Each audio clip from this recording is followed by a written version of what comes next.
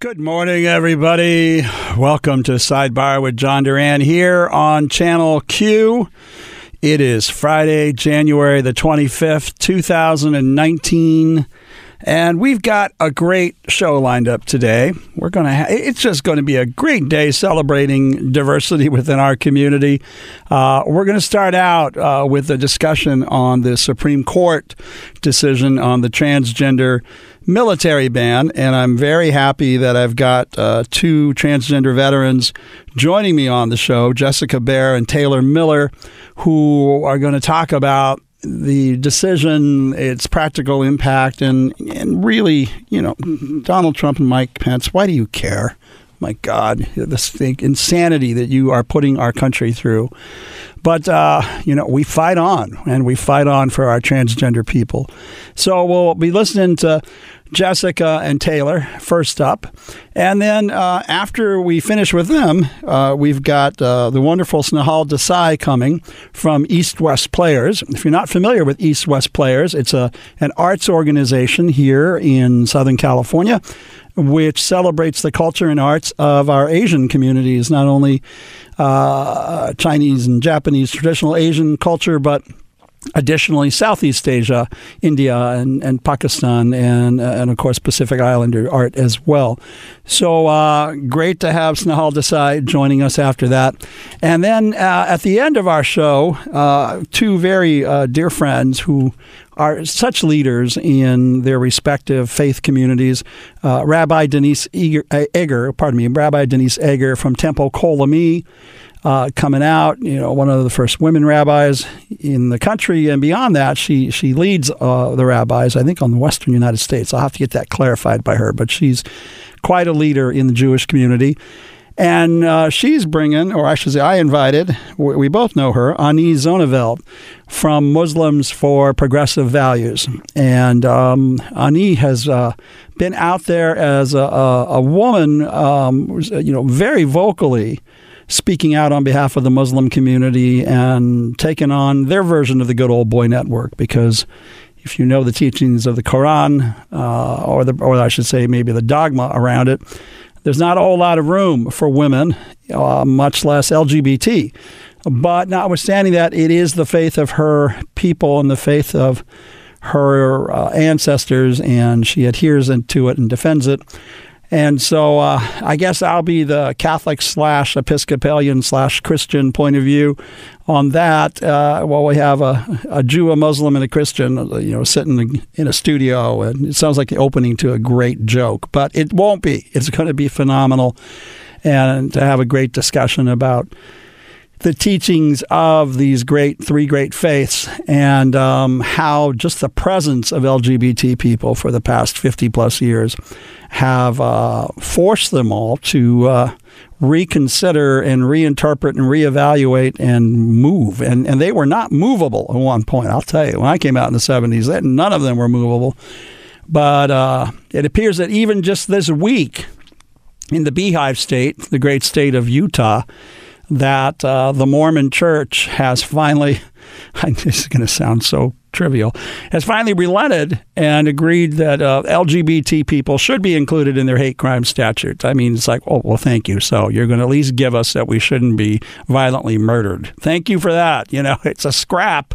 There's so much more beyond hate crimes legislation that's so last century.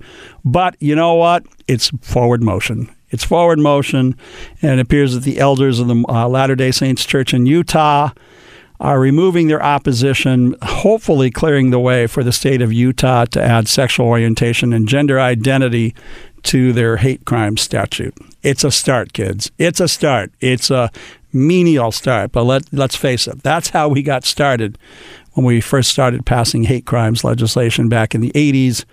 It was the precursor. It was one of the stepping stones to move on into discrimination in employment, housing, public accommodations, forward into serving the military, forward into marriage equality. You got to start somewhere.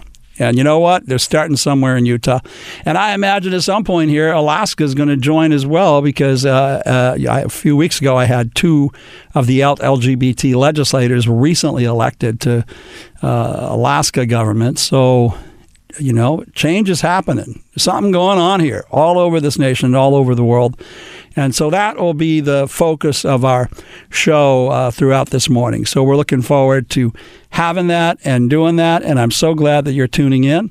And, I want to thank our listeners in our newest city out in Boston this morning. Welcome, Boston. I'm so glad to have you as part of the Channel Q family and joining us out there as we continue to expand our reach all across the nation. So it's going to be a great show. But you know what? Before we get to our first guest after the commercial break, I just need to take a few minutes to talk about the current state of affairs here in the great old USA.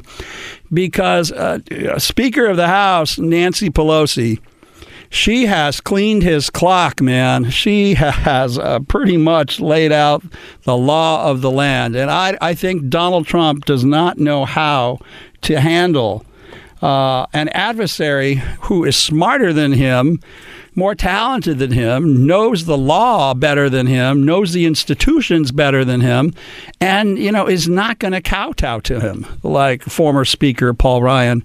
And to finally have one of the three co-equal branches of government standing its ground is just a relief, and do I dare say it, a joy to watch Nancy Pelosi tell the president, no, you're not speaking in the people's house until you reopen the government.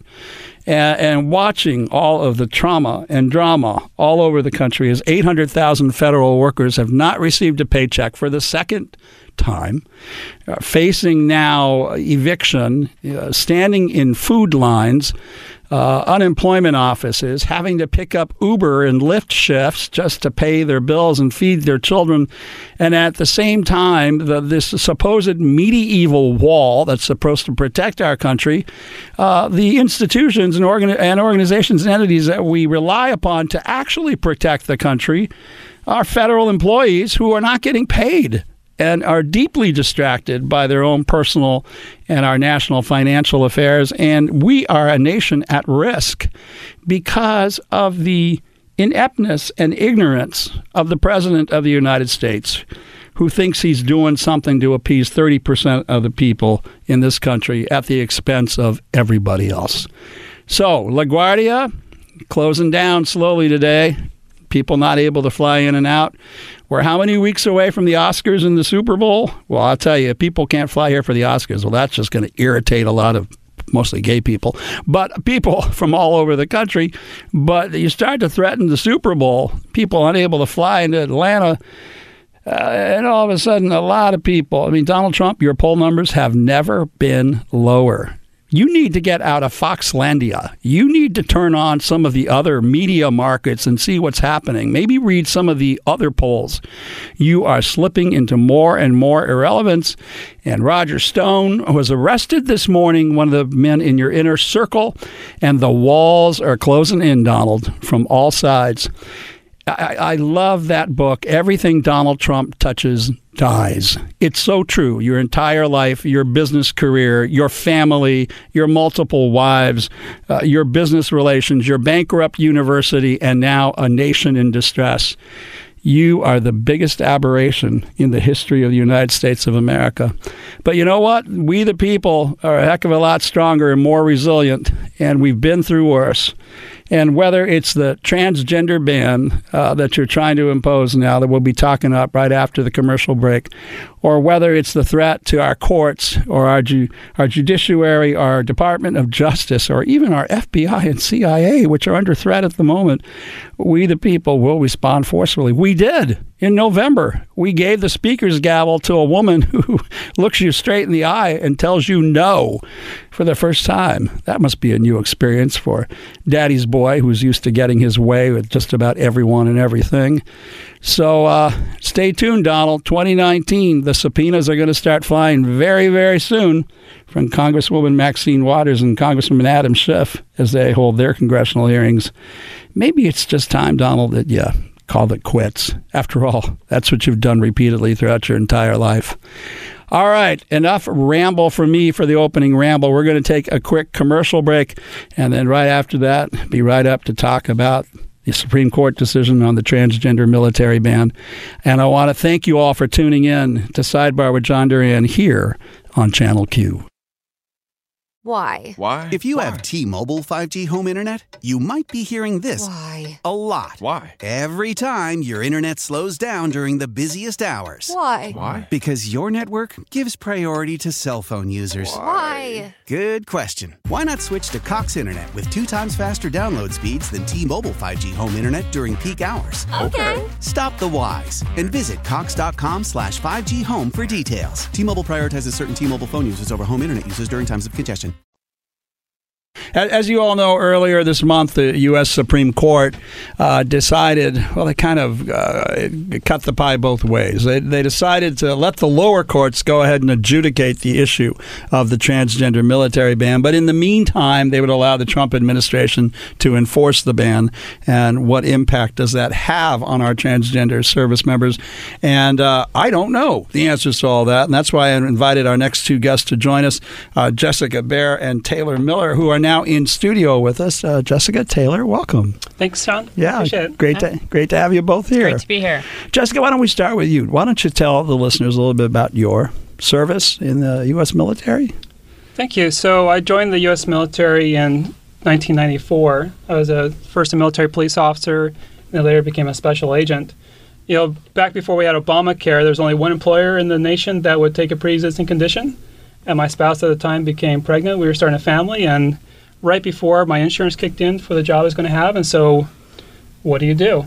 There's a limited options. And I'd looked at the military service before. A lot of people had the transgender experience going to the military over twice the rate of other people to prove to themselves or to try to fix themselves. I grew up Mormon. And my 20s were God and country, 2 years Mormon mission and 8 years country. So that's how I started my life. Wow. And then how long were you in the military? 8 years. 8 years. And that was the Army? Is that? It was, yeah. So if you ever watched NCIS on TV, there's lots of spin-offs. I did that for the Army as a special agent. Oh, wow. Very, very cool. And Taylor, tell us a little bit about your service. Okay, so I graduated from the Coast Guard Academy in 2012. So I went in right out of high school whenever I was 18. I got my degree there. It's just most people don't know what the Coast Guard Academy even exists. It's really small. It's just like going to West Point or Annapolis, but for the Coast Guard. When I graduated there, I went off to drive boats for the Coast Guard. I was stationed out of Guam, and then I moved back to the mainland, to the States, and moved over to doing marine inspections for the Coast Guard, and I did that for about 4 years, and I just recently got out on Thursday. Wow. Well, thank you both for your service to our country and being in the military. Maybe before we get into your personal stories, let's talk about the impact of the Trump administration's policy of the discharge of transgender service members. What practical impact? What does that mean? Well, I think for the first thing off is you're trained in the military for integrity. That's the main thing. And the employer I'm at currently, they bring your authentic self to work.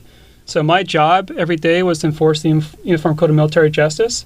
And every day I was violating Section 134 of that code by just being myself. So I had to be in the closet. This was before Don't Ask Tell was even repealed. And when I got out, I was an advocate in the Human Rights Campaign and other organizations to help repeal that. But these veterans, the service members, the ones who are there serving, now they have to hide part of themselves and to not have that core value, which is integrity. And if they don't hide it, they're out. Is that right? That's the question, right? As of right now, the feedback that I've gotten from a few of my good friends and mentors still in the service is those who have been out before this policy has come into effect will hopefully, that's the key word there, hopefully be continued as a grandfathering in. However, they came out during if they the came Obama out, regulations, right? If they came out before this was changed or this new policy for the ban was passed through the Supreme Court. However, anybody who came into the service and now wants to, transition or is just coming out, if they have not, gone through the system, then they will not be allowed to transition, and they will need to continue to hide, or else they can be and more than likely will be discharged. Wow, so it is another version of Don't Ask, Don't Tell. It is, and then also, you can't join the service. if you are transgender and you wish to transition. You Correct. are not eligible to join either. Yeah, Senator Tammy Duckworth of Illinois had a great thing she said. Did you see what she said about the policy? Basically, when she was getting rescued, bloodied and beaten on the battlefield, she didn't care somebody's sexual orientation, gender identity, or anything else. Lost both their legs in a helicopter crash. Yeah. All she cared about was getting care. Were you either of you? Did you ever feel discrimination or hatred or violence while being in the military and being trans? Well, I hid it very well. So you project this aura of strength to try to protect yourself. We were talking about testosterone-driven jobs as we were waiting in the green room. Mm. And my job was to carry a badge and a gun, sometimes undercover, to do felony investigations and to go arrest people that had committed very serious crimes. But it also was a mixed, my first lieutenant in the military police corps was a woman. So was my first sergeant, and I worked with women who were special agents. So the jobs didn't matter what gender you were. It didn't matter, except you couldn't be transgender.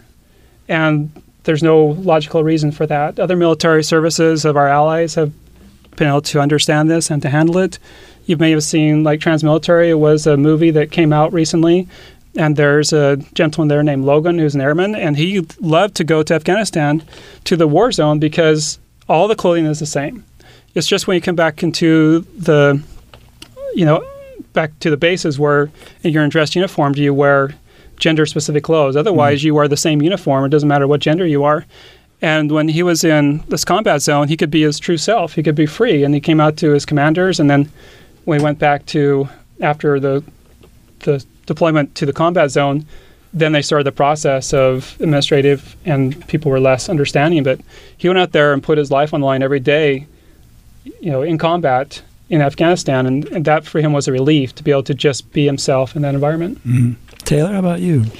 For me, I would say I was actually very, very impressed with how the Coast Guard as a whole handled my situation when I came out, because I was the first one to transition within the Coast Guard, or at least to be allowed to. I'm sure that there were others before me who hit it very well and possibly began their transition in secret. However, I just kind of happened to transition at that time when it was allowed.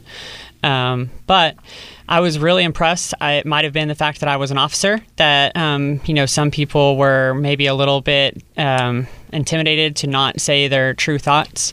But I did have quite a few, instances where it definitely, it wasn't the happiest times to be, trans or gay.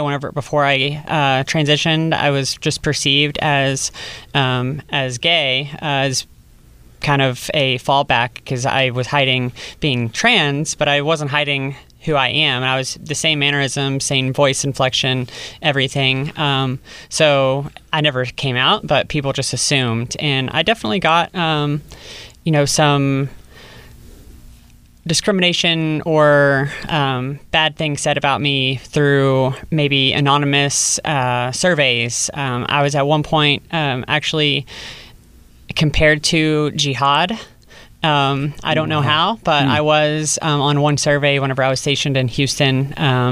They mentioned, how the command is letting these, LGBT blanks role, something jihad, and I was just blown away. And I know it was pointed directly at me as the only out trans person in the room. You mentioned you've been passed over as well, right, for promotion? Mm. Yes, I was passed over, but that was before I had come out, so that was not for being trans. So. Wow. Do you think it may have been because we were perceived as being gay, perhaps? Or you don't know? Maybe. I mean, we don't know about it. Maybe. I mean, they don't tell you why you get passed over. Exactly. So I wasn't promoted, but I don't, who knows why, really. So. Let's we'll get into a little bit of misogyny in the military when we come back after the commercial break, because that may be at the root of all this. But we got to take a quick break here, kids. We'll be back in a few minutes. We're talking to Jessica Baer and Taylor Miller, transgender military veterans and service members, and we'll see you after the break here on Channel Q. Celebrate Celebrate and save at Ashley's Anniversary Sale. With Hot Buys, your choice of colors starting at just $3.99. Ashley Sleep mattresses starting at $2.50. Plus, receive a free adjustable base with select mattress purchases. And shop top mattress brands like Stearns & Foster, Tempur-Pedic, Purple, and Beautyrest Black with 60-month special financing. Only at Ashley. Subject to credit approval. No minimum purchase required. Minimum monthly payment, down payment, tax, and delivery may be required. See store for details. Song traveling through, of course, a song about the transgender community.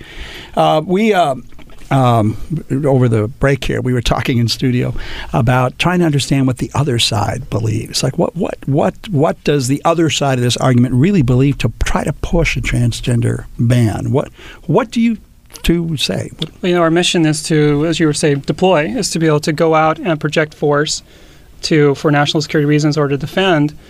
And being deployable was one of the big things that when I was in the Army is making sure our soldiers, ourselves, were ready for deployment should that order come from above. And Taylor, you were talking about some of the deployability issues on the break that you saw. Yes, well, not really issues, but issues that are perceived by, as you said, the other side. So the reasons why this is, being articulated as such a big deal, kind of in my opinion, is the deployability factor and this idea that if you are trans, you are not deployable, or you will not be able to go and perform, the mission in a battle zone or on a submarine or a boat or helicopter, whatever. And I think a lot of it comes from people don't really understand what the treatment and the process of transgender care is. I spoke with one person at my high school 10-year reunion, actually, who was a veteran of the Army. And she mentioned that, or she told me that, she doesn't believe that I should be able to serve because deployability factors. And I asked her, well, what would happen if I was to break both my legs or break my back in, a tragic car accident? Well, I wouldn't be able to deploy for probably a year and a half. Does that mean that I should be, discharged? And I know we're, on those things, you're comparing apples to oranges there, but that's the way I feel about this ban. And just by putting a blanket non-deployable status on us as trans service members, I believe is unfair and, kind of a curtain or a smokescreen as to what the real reason is, which is they just don't want us to be serving. Yeah, discomfort. It's their discomfort. Yeah, discomfort, and also like where he's going to go to the bathroom, where you're going to do it, where you're going to sleep, where you're going to shower. For myself, I was back in the gym at the full force 2 months after my final surgery, and it's something, if you're motivated, if you are that type of person, who would serve in the military and willing to raise your hand to uphold and defense of the Constitution, to take orders, and to give your life if necessary, and you've gone through basic training, you've gone through advanced individual training, you've deployed in other situations. I won't swear, but why the heck not? Yeah. Are you able to, as Taylor said, if there's an injury or some other medical condition that you need to get through temporarily, and then you get through the other side of it and you become a stronger person through that experience. And war and battle aren't confined to hand-on-hand conflict anymore. Exactly, war and battle and conflict are on the internet, in technology and intelligence, in all sorts of markets, also terrorism. I think that's a great point that people don't really understand who haven't been in the military or haven't served. What the small percentage of people who are in the armed services who actually see combat are. There are so many MOSs, rates, specialties who, frankly, they might not ever deploy overseas, or they just won't ever see combat. They are IT specialists. They are pay and personnel. I mean, from anything of support-wise, etc. So I think that, again, it's just trying to make excuses. We're almost recycling the same arguments. With African Americans, the reason they couldn't be integrated is because of unit cohesion, that whites wouldn't accept blacks. With women, it was about deployability. Now here we are, we're having the same arguments, just with a different community this time. Exactly. It's the same issues that people who want to keep whatever state, not progress, that our allies, our NATO allies, NATO is not obsolete. That alliance despite what Donald Trump thinks. We could go there. But, the Israelis are really hardcore fighting force. They've been able to figure it out. The British, the French, the Dutch. That's right. The Israelis have transgender service members, right? For years. Everyone's expected to serve. Yeah. Everyone's expected to serve. Compelled in Israel, yeah. Exactly. Wow, that is just amazing. What about the younger members of the service? Do you think it's a generational thing too? Or you think transphobia sort of cuts across all generations? I think it's not only generational, but it's also geographical. I was born and raised in a small town in Texas, and, the vast majority in that area, I mean, it's just how you're raised and what you're taught. I mean, I think that the geographic locations are slowly becoming less and less prevalent based off of the abundance of resources of information through the internet and that kind of thing. So they're not completely molded, but it's not just the generational gap. It is definitely from where people are located, whether you're, from North Carolina. I mean, maybe you are, one of the, arguably one of the most anti-trans states. Maybe, you have an idea that was kind of instilled in you from a young age that you can't really help. So hopefully we're out there and finally able to change those views. Like anything, it comes from fear. Bigotry comes from fear from the unknown, fear what's going to happen to you, your child, your whatever, or your country. But we're Americans, and we serve and willing to risk it all.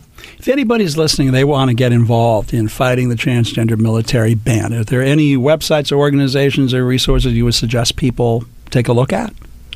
That's great. So SDLN, the Service Member Legal Defense Network, actually helped start that way back in 93 or 92. It was a long time ago. That's where I would start. So they're taking the point. HRC is somewhat involved too? Human Rights Campaign. So I'm co-chair for the Los Angeles Dinner. I've been involved in HRC for 11 years, former on the Board of Governors and such. So HRC is very involved in changing federal legislation, and also there's other groups that are working in the court system. Like I got an update from the National Center for Lesbian Rights, Shannon Bittner this week, ACLU is working on it. There's a number of organizations. So the ban, I guess there's still one case in Maryland that still has an injunction, and the government has to get that injunction removed before it can actually go forward, because this Supreme Court decision only affected 3 of the 4. So there's all sorts of legal fights that are still, and that's just, those cases are still going to go forward. Just the Supreme Court removed the injunction on enforcing the Trump ban while they're in litigation. So there's a lot of things you can do to help work this, and education, be an ally. And if a young trans person's listening to the show, would we caution? Keep doing your push-ups. Keep doing your push-ups. Keep doing your push-ups. Keep staying physical fit. Prepare yourself. Study for your tests. And when Trump leaves the White House, then apply to be in the military? You have to make a personal decision whether you're going to stay in the closet or not. Right. And, Jessica and I were talking before about, when we transitioned, just a little small, kind of side discussion. And it was very, quickly we both realized, just how serious it is. Like, well, it was that or, the sad alternative and, Suicide, correct. And honestly, at the end of the day, even though I was serving, I needed to be myself, and I didn't want to be another statistic, not only within the LGBT community, but also within, sadly, there's a high rate in the military. So to those young kids, I would say,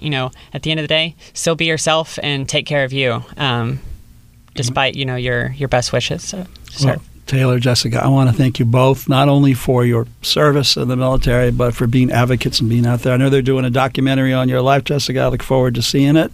And thank you both. I mean, this has been an incredible segment. My heart is full right now. I'm engaged. We got another fight, kids.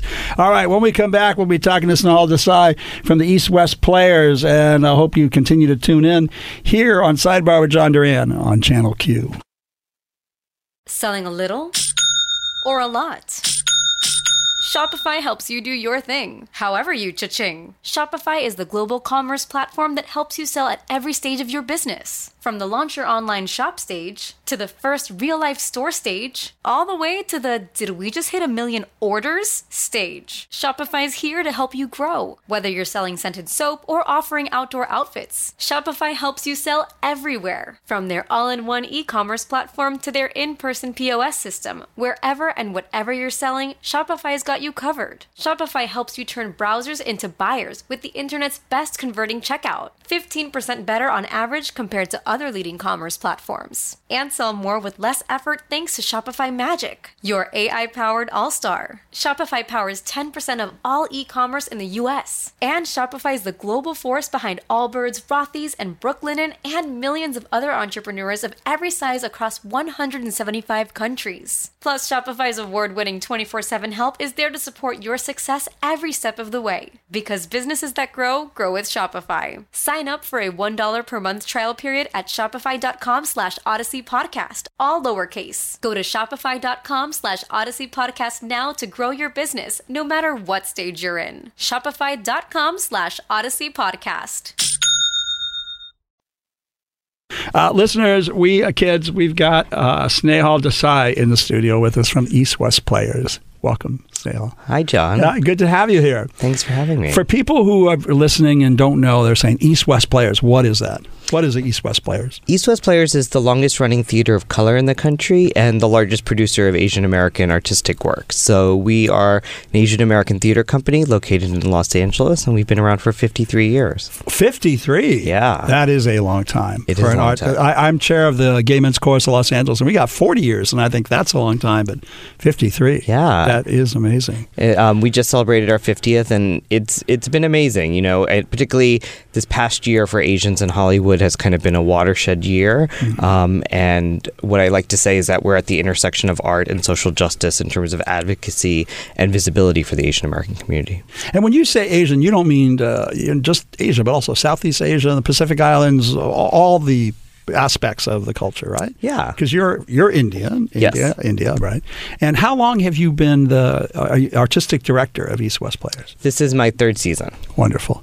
What do you look for? I mean, it's your job, I think, as the AD, the artistic director, to come up with the content, the theme, the artistic vision for East West Players. So what are you out there looking for when you're putting programming together? I think it's a couple of different things. One is, who are communities who have been marginalized, who haven't had a stage to tell their story? And I think being a theater of color, it's about that inclusivity in terms of being open and welcoming those communities to our stage. The other thing that I'm really interested in looking forward is the cultural intersectionality, so that when you walk around the streets of Los Angeles, you don't just see any one race of folks. You see a mix of folks, and how much dialogue is actually happening between communities of color, particularly, is something that I don't see reflected in the art. You don't often see that even this dialogue between you and I on TV and film, let alone on stage. And that's what our future is, and that's where we're kind of going as a society. So how can we delve into those conversations? And then who are communities within the the Asian American diaspora who we haven't heard from in a while? So this season, we told Viet Gone in the fall, which is a hip-hop musical about Vietnamese refugees. Oh, cool. By Queen Nguyen. Right now, we have a world premiere that's about to open called Man of God, and it's inspired by a true story of 4 Korean girls from Orange County who are Korean Christian, and they go with their pastor on a trip to Thailand, a missionary trip, and they find something in the bathroom, in the toilet. They find a video camera, and it's been filming them. It takes these 4 women on a journey of discovery. It's also very timely in terms of Me Too and Time's Up. For me, as I like to share that for me as a cisgendered male, the first time I read the play, it just opened my eyes as to what it is to be a woman on a day-to-day basis and how you are gazed at and looked at from the moment you walk outside your house to the moment you come back home. Yeah. I think on the issue of racism, I think people sometimes don't think about or overlook or forget the history of racism in terms of the development of this country, like the anti-Chinese laws that were prevalent throughout the nation, including California. The Chinese railroad workers who came here to help build the railways, but were not allowed to own land or even operate a business. That's part of our history here. Yeah. I mean, even the more timely by the day is the internment of Japanese Americans. Korematsu versus United States. Yeah. Exactly. So, and that is, I mean, when you look at the Muslim ban, when you look at right now the fight over the census and the citizenship question, this harkens directly back to what happened in the 40s around internment with the Japanese American. It's the same dialogues. And I mean, and again, the thing we forget about the internment was that it was the forced incarceration of U.S. citizens, right? So we feel like as citizens, your rights are protected, and then we've seen blatant violations of that. So last year we did the musical Allegiance with George Takei, and you know, George was interned as a child, yes. And the musical is based on his life, and so the timeliness of those things. And what's interesting is the year before that we did another piece that was inspired by internment, but also connected the history of Native Americans to the history of Japanese Americans, because a lot of those lands, the reservations, all of that is the same properties that are being turned over to different groups as they kind of push them out. In the development of history, not just in this country but around the world, I think religion plays a role in various cultures. I mean, certainly with Christianity and the Torah and Judaism and the Quran and the Muslim faith, and they've all had proscriptions on homosexuality. I mean, there's no room for LGBT. Asian culture, of course, in my mind, correct me if I'm wrong, is primarily Buddhist and Hindu are at the center of that culture. They don't have the prescriptions that the other major faiths do, right? Yeah, I mean, I'm not an expert, but as far as I know, you know, particularly with Hindu or Buddhist, it's just a different worldview. That's kind of first of where you have to start. East v. West. Yeah, exactly. So, you know, Western cycles of living or a worldview of timeline is linear versus Eastern worldviews and religions are cyclical or circular, right? So there's beliefs in reincarnation, multiple lives. It's a different way of being and operating, and it's a belief towards spiritual enlightenment, transcendence, right? Transcendence, or moksha and dharma and those things, karma. And so that's what's interesting. And so a lot of these ancient religions, yes, there isn't often anything that's prescribed in some of the sacred texts against homosexuality, because their views have been very open, or it's a different way of being in society and creation. And then where a lot of the stuff has come in that's become attributed to those religions has often come through colonialism. All right, we're talking to Snehal Desai from the East West Players. We're going to take a short commercial break, and we'll be back in a few, kids, here on Sidebar with John Duran on Channel Q. Old Man Winter here. If I had it my way, it would stay winter all year long. Short days, wind chill, black ice, and a good polar vortex. Oh, heaven. Wait, is it getting warm in here? Your cold snap is over, Old Man Winter. Spring has arrived. Spring. Spring is here, which means it's the perfect time to get away in the Hyundai you've always wanted. Visit the Hyundai Getaway Sales Event, where you can get great deals on all of our award-winning Hyundai models, like the tech-filled Tucson and Kona, as well as the spacious Palisade. Enjoy wherever you go with the peace of mind that comes with America's best warranty and 3 years or 36,000 miles of complimentary maintenance. But hurry in, these deals won't last. Add more joy to your journey at the Hyundai Getaway Sales Event. Now get 0% APR or up to $1,500 bonus cash on the Hyundai Tucson. Now, during the Hyundai Getaway Sales Event. Offers end soon. Call 562-314-4603 for details. Thank you, Jason Yassine, for that. We're talking to Snehal Desai from East West Players, my guest. And Snehal, we were talking over the break. You being of Indian culture and being gay, you wrote a show about that. What was the title of the show? It was called Finding Ways to Prove You're Not an Al-Qaeda Terrorist When You're Brown. It's subtle. I like to say the humor is subtle. That is so funny. Yeah. Because I think, because you are dark skinned, people, they probably called you my ethnicity, Latino. I'm sure you people talking to you in Spanish all the time in Los Angeles, right? Yeah. Yeah. And I think my eyes were first opened after I finished school. I acted for a short bit, and it was just, when you're brown, you're just washed into the sea of miscellaneous. So so initially I'd be called in for Palestinian role, Israeli, Indian, Pakistani, Latino, Native American. Right. And you would tell folks the difference, and they'd be like, okay, yeah, that's fine. Yeah, whatever. Yeah, exactly. Trying to erase thousands of years of world history. That's exactly it. That's exactly it. That is so funny. Wow. Now, being Indian and being gay, did you feel any sort of cultural pressure to marry a woman, to have children? I mean, a lot of those pressures are present in Indian culture, aren't they? Yeah, I think those pressures are present in kind of all cultures, and particularly there's, when you're a child of immigrants, there's a certain narrative or story that, you're supposed to come here, you're supposed to do well in school, everyone wants you to be a doctor, lawyer, engineer, and then, yes, hopefully get married, have kids, and because your parents have often given up so much to come here and make these journeys, you often feel wanting to make sure that they feel proud of you and that you're pleasing them. And so there's societal pressures, there's cultural pressures, there's pressures when you're raised as a child of immigrants as to how you should be. And it's mainly comes out of you don't want to disappoint, so that when you have to tell them you're gay, that you may not be living this narrative. I mean, for me, I always say I came out twice, because I came out as gay, but I also came out as a theater maker.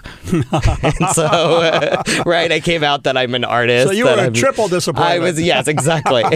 I was disappointing on all fronts right. in those ways. The gay male community is known for having an incredible focus on sexuality and sexual appetite.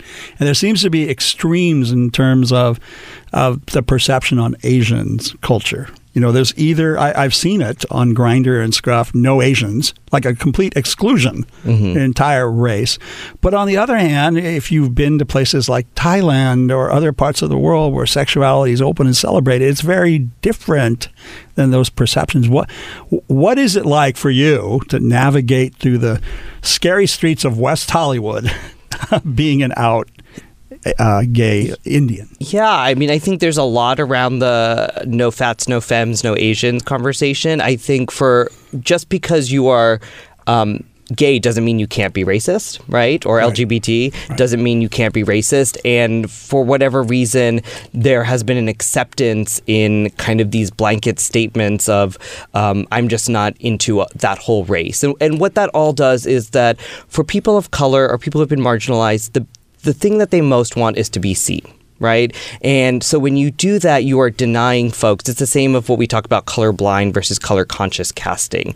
Because when you say you're casting something colorblind, you are again denying seeing me as a whole person. And for a person of color, the race is the first thing that people see when we walk out on the street. And it's the thing that whether we want to or not, we're going to end up having to speak about, or it's going to be a part of our day and our daily life. And so to just deny a huge part of that way and say I'm blind to it and that's equity is not right. Yeah, when people say to me, America's a great melting pot, I always think that's the wrong analogy. I say, no, it's a great big chopped salad. You got all the individual components in there who don't lose their uniqueness and yet are the chopped salad altogether. I don't know. Maybe melting pot sounds better than chopped salad. That's great. Yeah. As long as you don't say tossed salad. No, I won't say tossed salad. So, East-West Players, what have you got coming up for the upcoming season or year? So as I mentioned, we have this comedic feminist thriller, Man of God. And so that is about to start previews next week. And then later in the spring, we have our musical. So last year we had two big musicals. We had Allegiance with George Takei and the world premiere of Soft Power. This spring we will be having the musical Mamma Mia coming out. Oh, wow.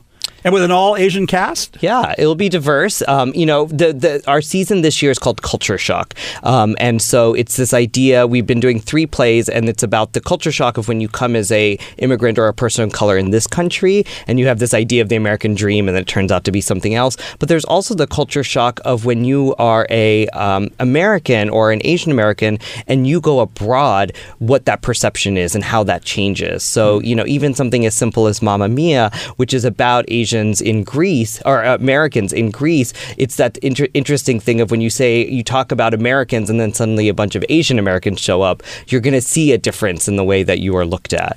And then the other interesting thing I hear so often for Asian Americans or people of color is that when we go into a country where suddenly we're the majority, how things change for us. So the first time I went to India, or recently when I went to India, and there's suddenly a billion people that look like me, right? It's a different way of interacting. And obviously, as soon as you open your mouth, people identify you as American versus Indian first, and that changes things. And so I think it's a culture shock for both ways, and that's what we've been exploring. So I always ask my guests from Hollywood, when you were a little tyke or a little dyke, one of the two, right? When you were and you saw somebody on stage or on screen or on television that you said, I want to be that person. Who was that for you?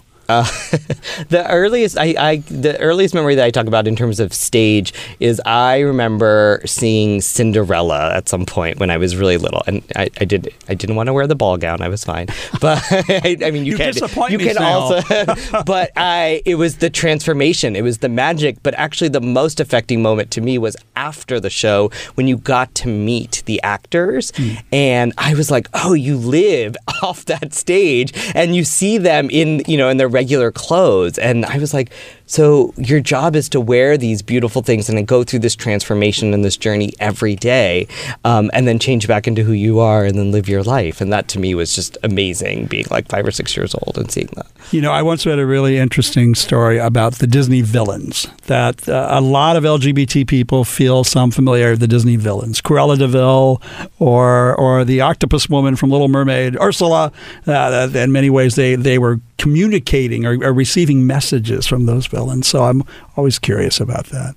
I'm sorry. It looks like Jason's telling us we need to wrap it up. Anything closing remarks? People, you have a website people can visit? Yeah, folks should visit us at eastwestplayers.org. We're also on Facebook, Instagram, Twitter. But I hope they will come out and check out the work that we are doing. All right. Snehal Desai, I hope you'll come back. We want to hear more about what's happening at East West Players in the future. Of course. Thanks for having me, John. All right. Thanks for you all tuning in here on Sidebar with John Duran on Channel Q. Love the flexibility of working in all sorts of places? Well, working on the go seamlessly requires a strong network like T-Mobile.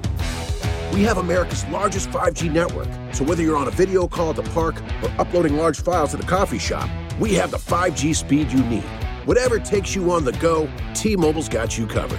Find out more at T-Mobile.com/network today. Coverage not available in some areas. See 5G device coverage and access details at T-Mobile.com. Well, kids, this next segment of my show I've been looking forward to all week because I've got a couple of superstars with me.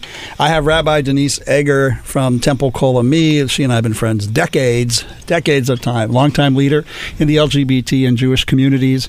And I've got Aniz Zonafil from Muslims for Progressive Values, who is a friend to both of us, who's joined us for the conversation this morning. And we're having a coming out party today, kids, because my producer, Jason, has come out to me. Not only as a straight male, which blew my socks off because he's adorable, I presumed him to be gay, but also as a Muslim. So we mic'd you. You're on the mic, Jason. Yes, I am here today. Jason, welcome. Thank you. I mic'd him up so he could join the conversation since he's also a Muslim and a heterosexual Muslim. Welcome to my club, Jason. Yes. Religion for sure. It's on this Friday, holy day in the Muslim world, Friday night and Saturday, and the Jewish world is our Sabbath, Sunday in the Christian world. So, John, we got all the bases covered. I'm 2 days behind. No, we got all the bases covered today. I think for a lot of people, religion is both a source of comfort, but can also be a source of a great feeling oppressed, especially for LGBT people, but also for women and also for others. And both the Torah and the Quran and the New Testament all have prohibitions on homosexuality. But that doesn't seem to stop you two from teaching something different. Well, I think first of all, I think all human beings have needs to try and make sense and meaning of their life. And part of what religion is to try and make meaning and sense of our lives and to give direction and to try and answer those spiritual calls that we all have, those yearnings that is basic part of human beings. When you look in the stars and the heavens and you see that kind of glorious magnificence, what's that about? And so I think that even for those of us that come from traditions that have been historically anti-LGBT or suppressing women, that we still so much good written in our traditions that we can't just throw out everything. On the other hand, we also, at least in Judaism and particularly in Reform Judaism, we say we continue to learn new things from God and from the divine source of the universe. And so some things are outmoded and outdated, and some of those are that men and women are equal in our spiritual and religious obligations, and that LGBT people are completely loved and created by God and perfect in their way. And so that's why Reform Judaism has certainly been out there to advocate for equality and civil rights for queer people. And Anit, Muslims for progressive values? Well, we undermine the traditional interpretations of what we say the bastardization of the Quran. The truth of the matter is Prophet Muhammad never punished anyone for being homosexual. And as a matter of fact, he was actually, he had mukanith, a trans that took care of his wife and children in his home. And so we have that heritage, and I think throughout history what has happened is this misogyny and patriarchy has just taken over from within Islam and reinterpreted after the death of Prophet Muhammad.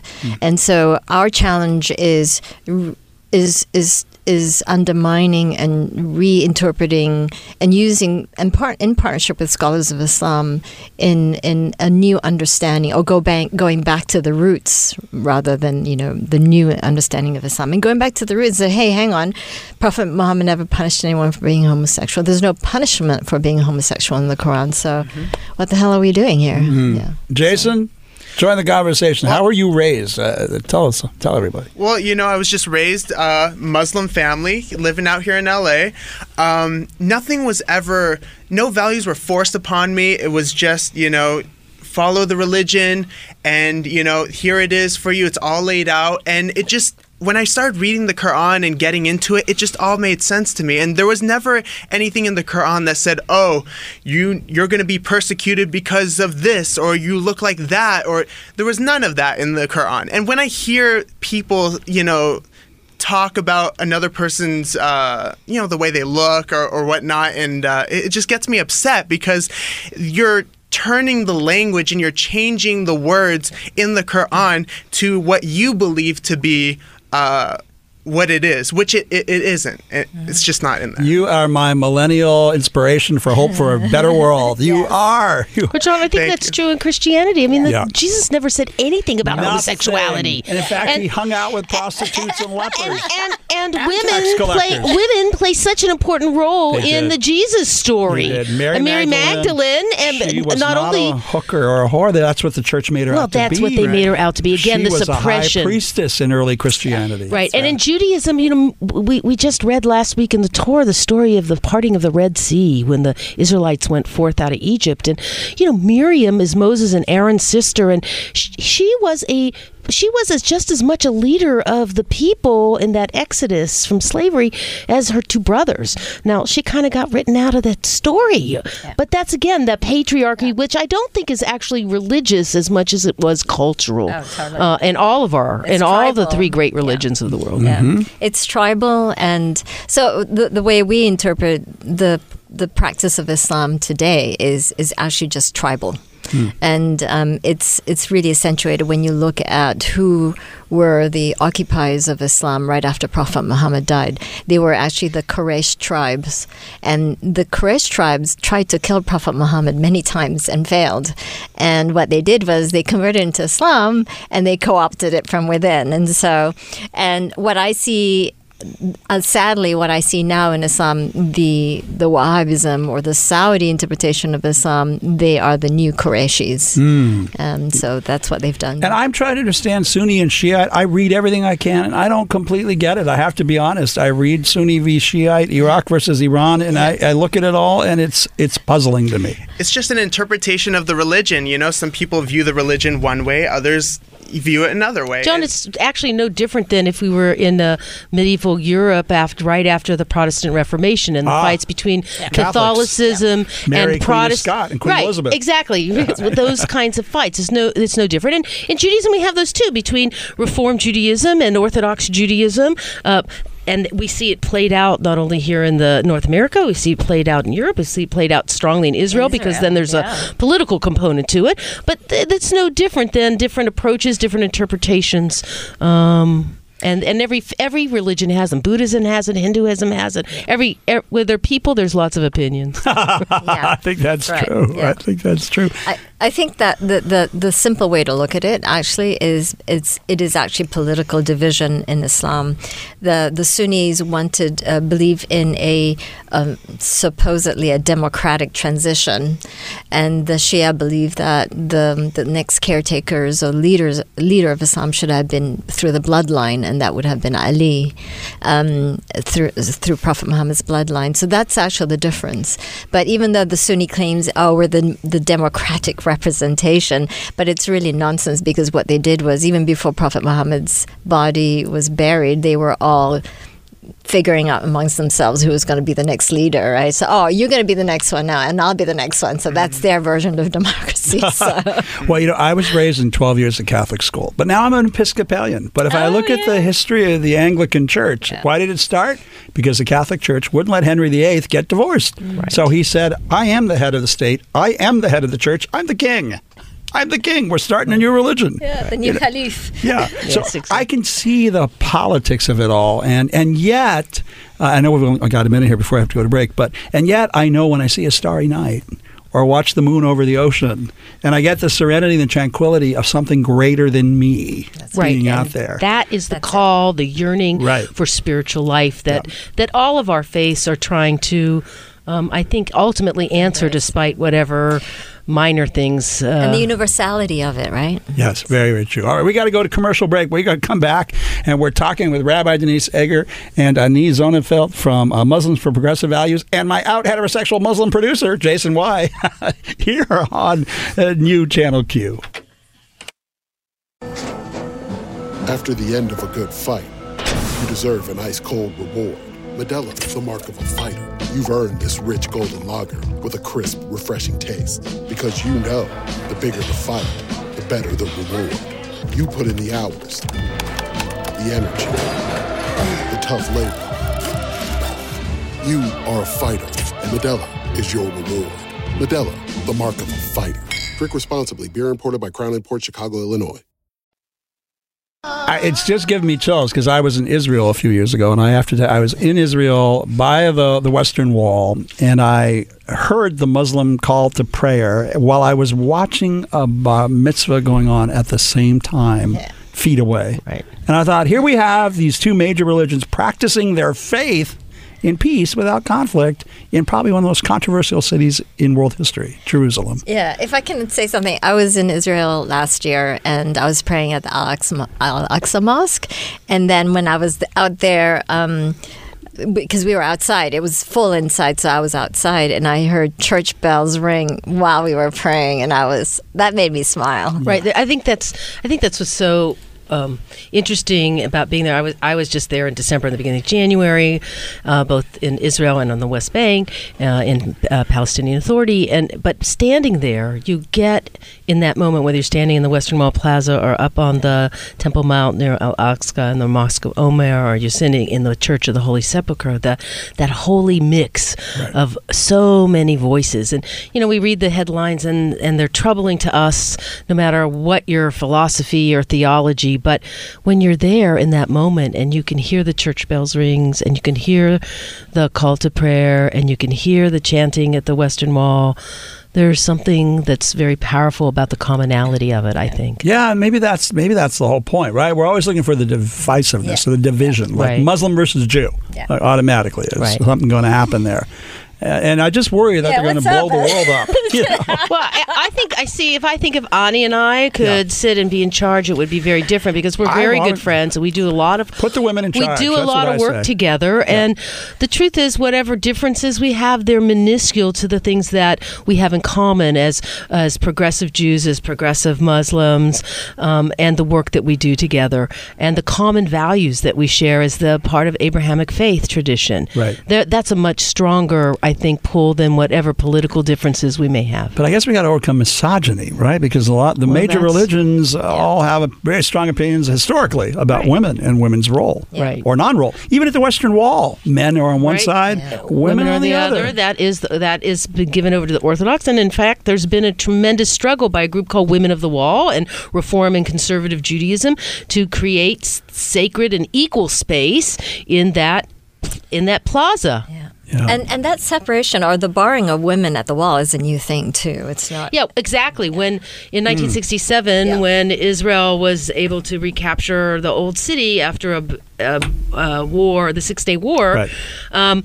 We can look at old pictures of Jews at the Western Wall at that time. Before that, men and women were just standing there together. So it's definitely a modern... Yeah, that's also our shared culture issue. Right. If I may, so we have that issue in the Muslim community, obviously, where the mosque is segregated. So a lot of the mosque tradition is very Orthodox in that sense, similar to Orthodox Judaism.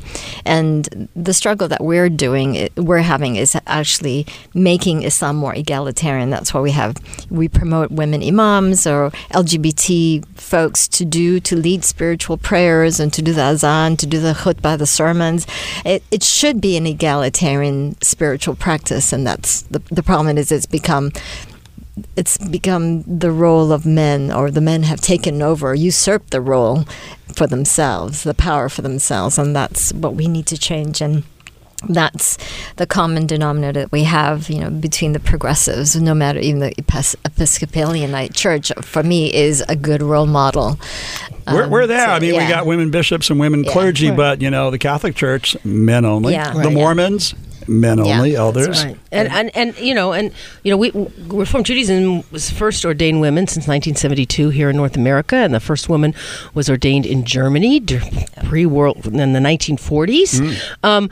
So liberal Judaism, that's been part of it, and also the welcoming of openly queer and trans people to the places of highest leadership. I just completed a couple years as the president of all the Reform rabbis internationally. I was the first gay person. So it's not. We focus on the orthodoxies of all of our tradition. But what I think, John, is important for people to hear that the work like Ani's doing around the world, she's not just local in the West Coast. She's traveling all the time. Ani, where in the world are you when I call her? Oh, I'm in Tunisia. Oh, I'm in Malaysia. Oh, and the truth is there is so much welcoming now, whether the Episcopalians, in the progressive Muslim movement, in the progressive Jewish world, there are so many progressive, embracing, welcoming that are actually smashing the patriarchy where we can and do it actively. And I think that's something for your listeners to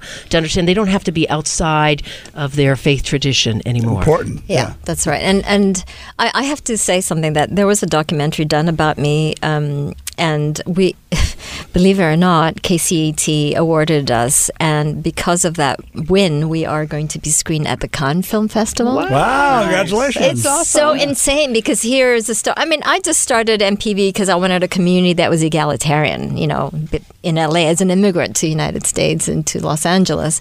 And then it's just become something else. And so it's taken off to a whole different level where people, wherever they are, Muslims, it really resonates, that egalitarian, human rights, universalist Islam, because that's how people feel about Islam. Muslims do.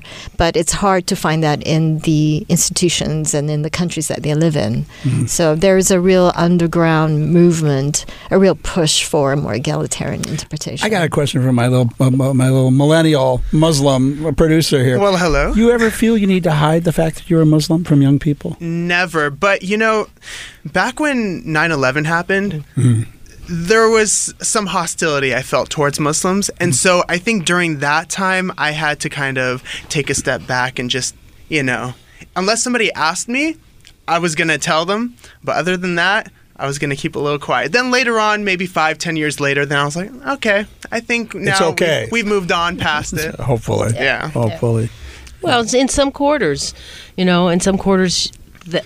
Of the United States. In the United States, in some places, it's not safe to be Jew. It's or not Muslim. even to be Jew. I mean, I've been shocked at the rise in hate crimes against both Muslims and Jews in LA County. We just had Detective Orlando Martinez of the LAPD speak at Colimi this past week, and he's the head of the hate crimes division, and talking about the rise of religious hate crimes in LA, city of LA. And, and so this is something, the Islamophobia that's out there, the anti-Semitism that's growing, along with anti-LGBT Trumpism. acts. Yeah, well, I think a lot of it he's given permission, unfortunately. Permission for them to come out. People, and so, this is another reason that we have to work together very strongly to combat those that Islamophobia, the anti-Semitism, the anti-queer action and hatred that's so focused. We have a lot that we have to be together and hang together. Yeah. Ani, you wanted to tell, I don't want to forget, you have an event coming up you want to tell people about. What's the event? Yeah, it's our annual human rights event. It's called Celebration of Life, and we basically highlight the lives of Muslims, a human rights defender who have been jailed, tortured, or killed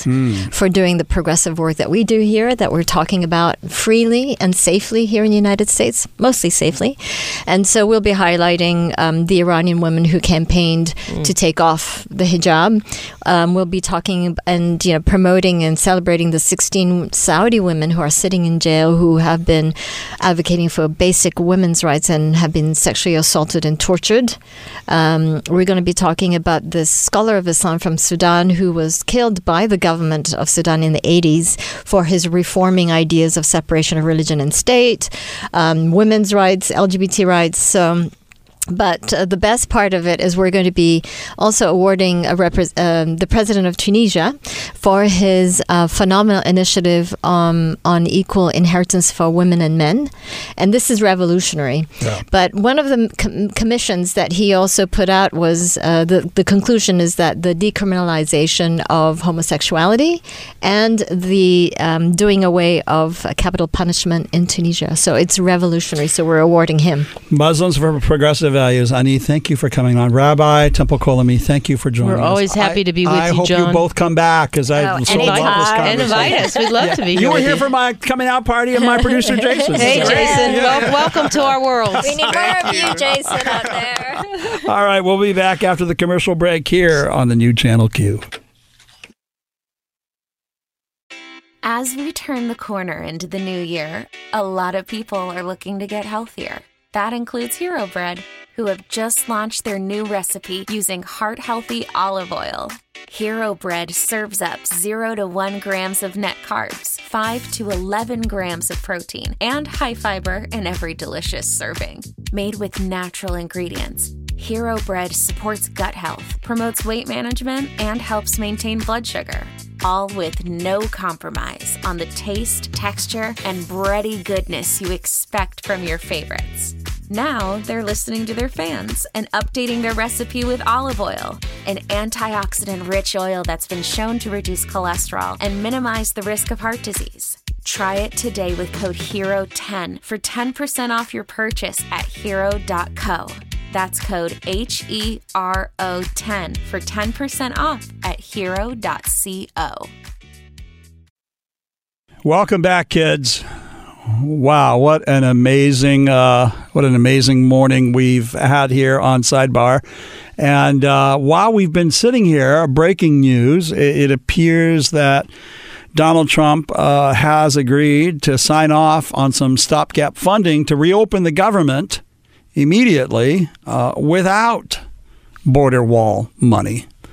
Now, okay, I guess I need to not be smug or not treat this in a way other than to start by saying I'm grateful that it's happened, because so many people were being harmed. All those 800,000 federal workers who will now get their back pay immediately and hopefully salvage their apartments and their mortgages and can rest easy and take the financial pressure off their backs. So for that, I am grateful.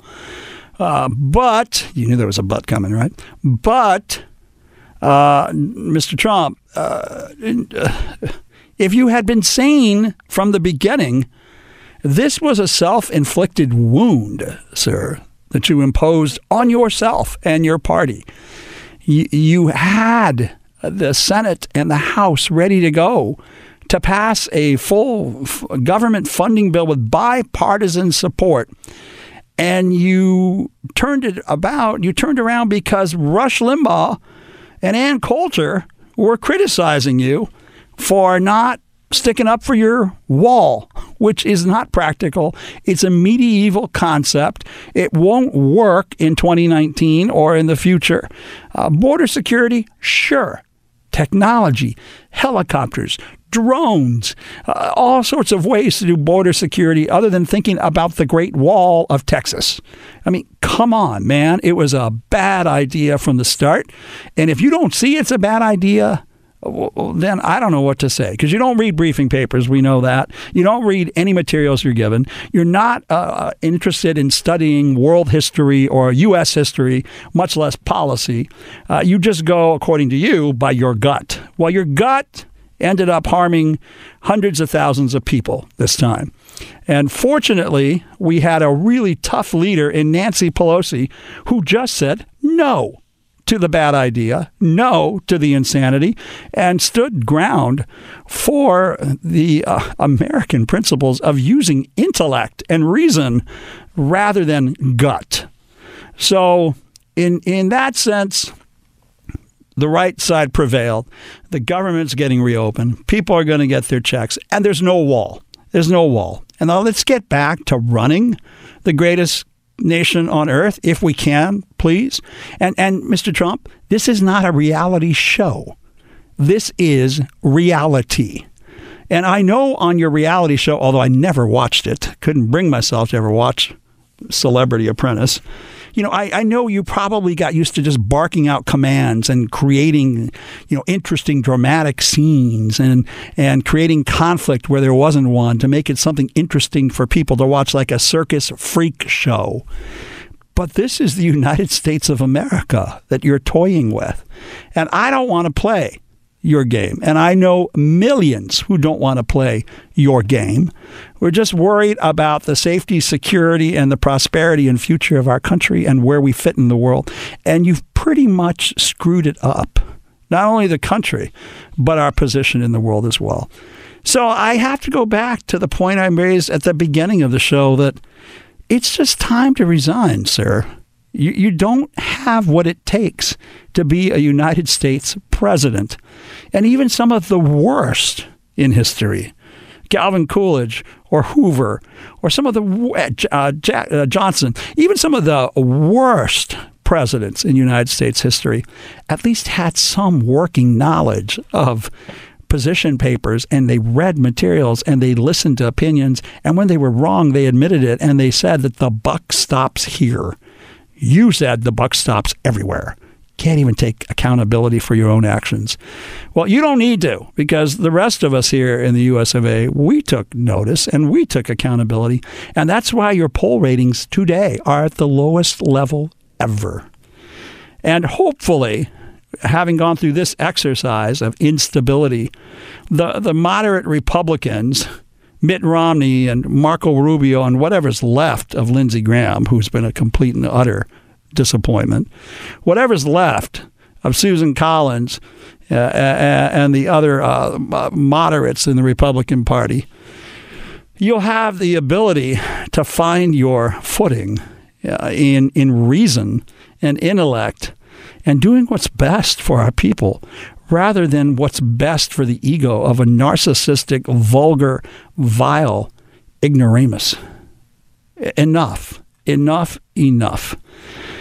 We've had a wonderful morning. I want to thank all my guests for stopping by. We did everything from Judeo-Christian Islamic values to Southeast Asian arts to the transgender military band, and what a fascinating morning it's been. I so appreciate each and every one of my guests. I hope they all come back. I want to thank Jason Y. for coming out as a Muslim and getting mic'd up for the first time in the history of Sidebar, and I hope he will continue to do it because he's a smart young millennial. Glad to have him here.